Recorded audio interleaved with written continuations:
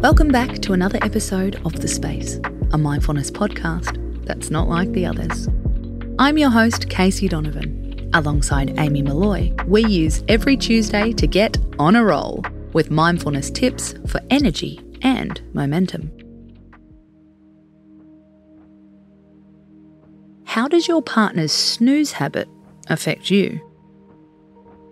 You've probably never thought of it before. According to experts, sharing a bed with someone who hits the snooze button over and over can be very bad for your morning well-being. It's even been called a relationship killer.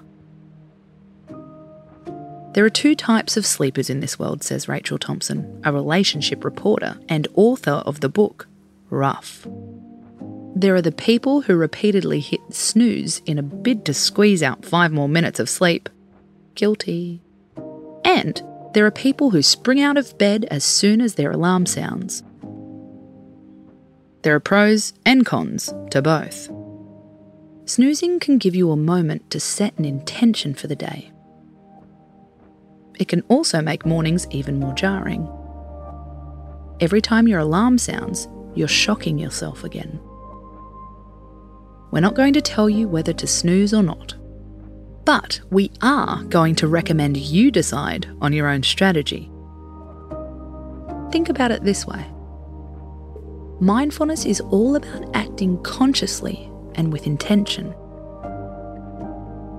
It's not a great start if you're a slave to your partner's alarm clock, waiting for them to decide that this snooze is the last snooze. It's time to take back your morning. Step 1.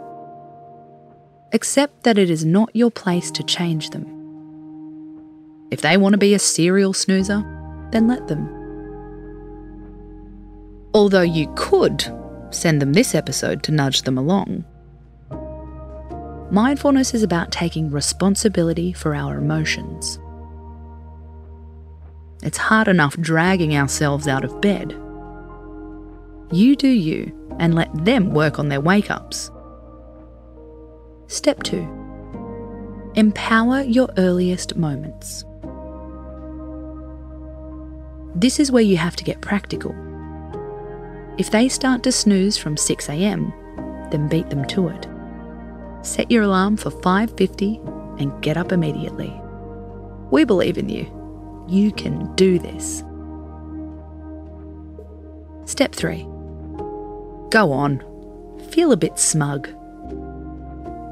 Yes, we shouldn't compare. Yes, we shouldn't have an ego.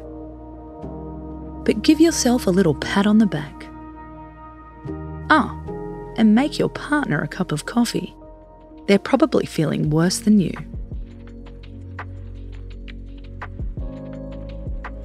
I'm Casey Donovan, and you've been listening to The Space.